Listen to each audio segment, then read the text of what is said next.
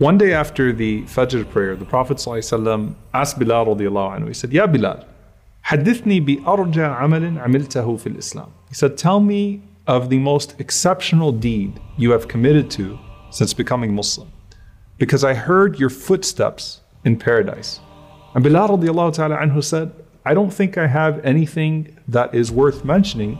except that when I make wudu during the day or the night,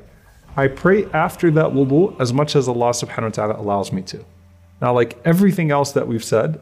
this rank is for the companions, but the concept as a whole is for the ummah. And the Messenger of Allah sallallahu alaihi wasallam said that whoever performs wudu like this wudu of mine, and then offers 2 rak'ahs of prayer, لا يحدث فيهما نفسه, without allowing his thoughts to go all over the place, غفر له ما تقدم من ذنبه, then everything that he has done before will be forgiven.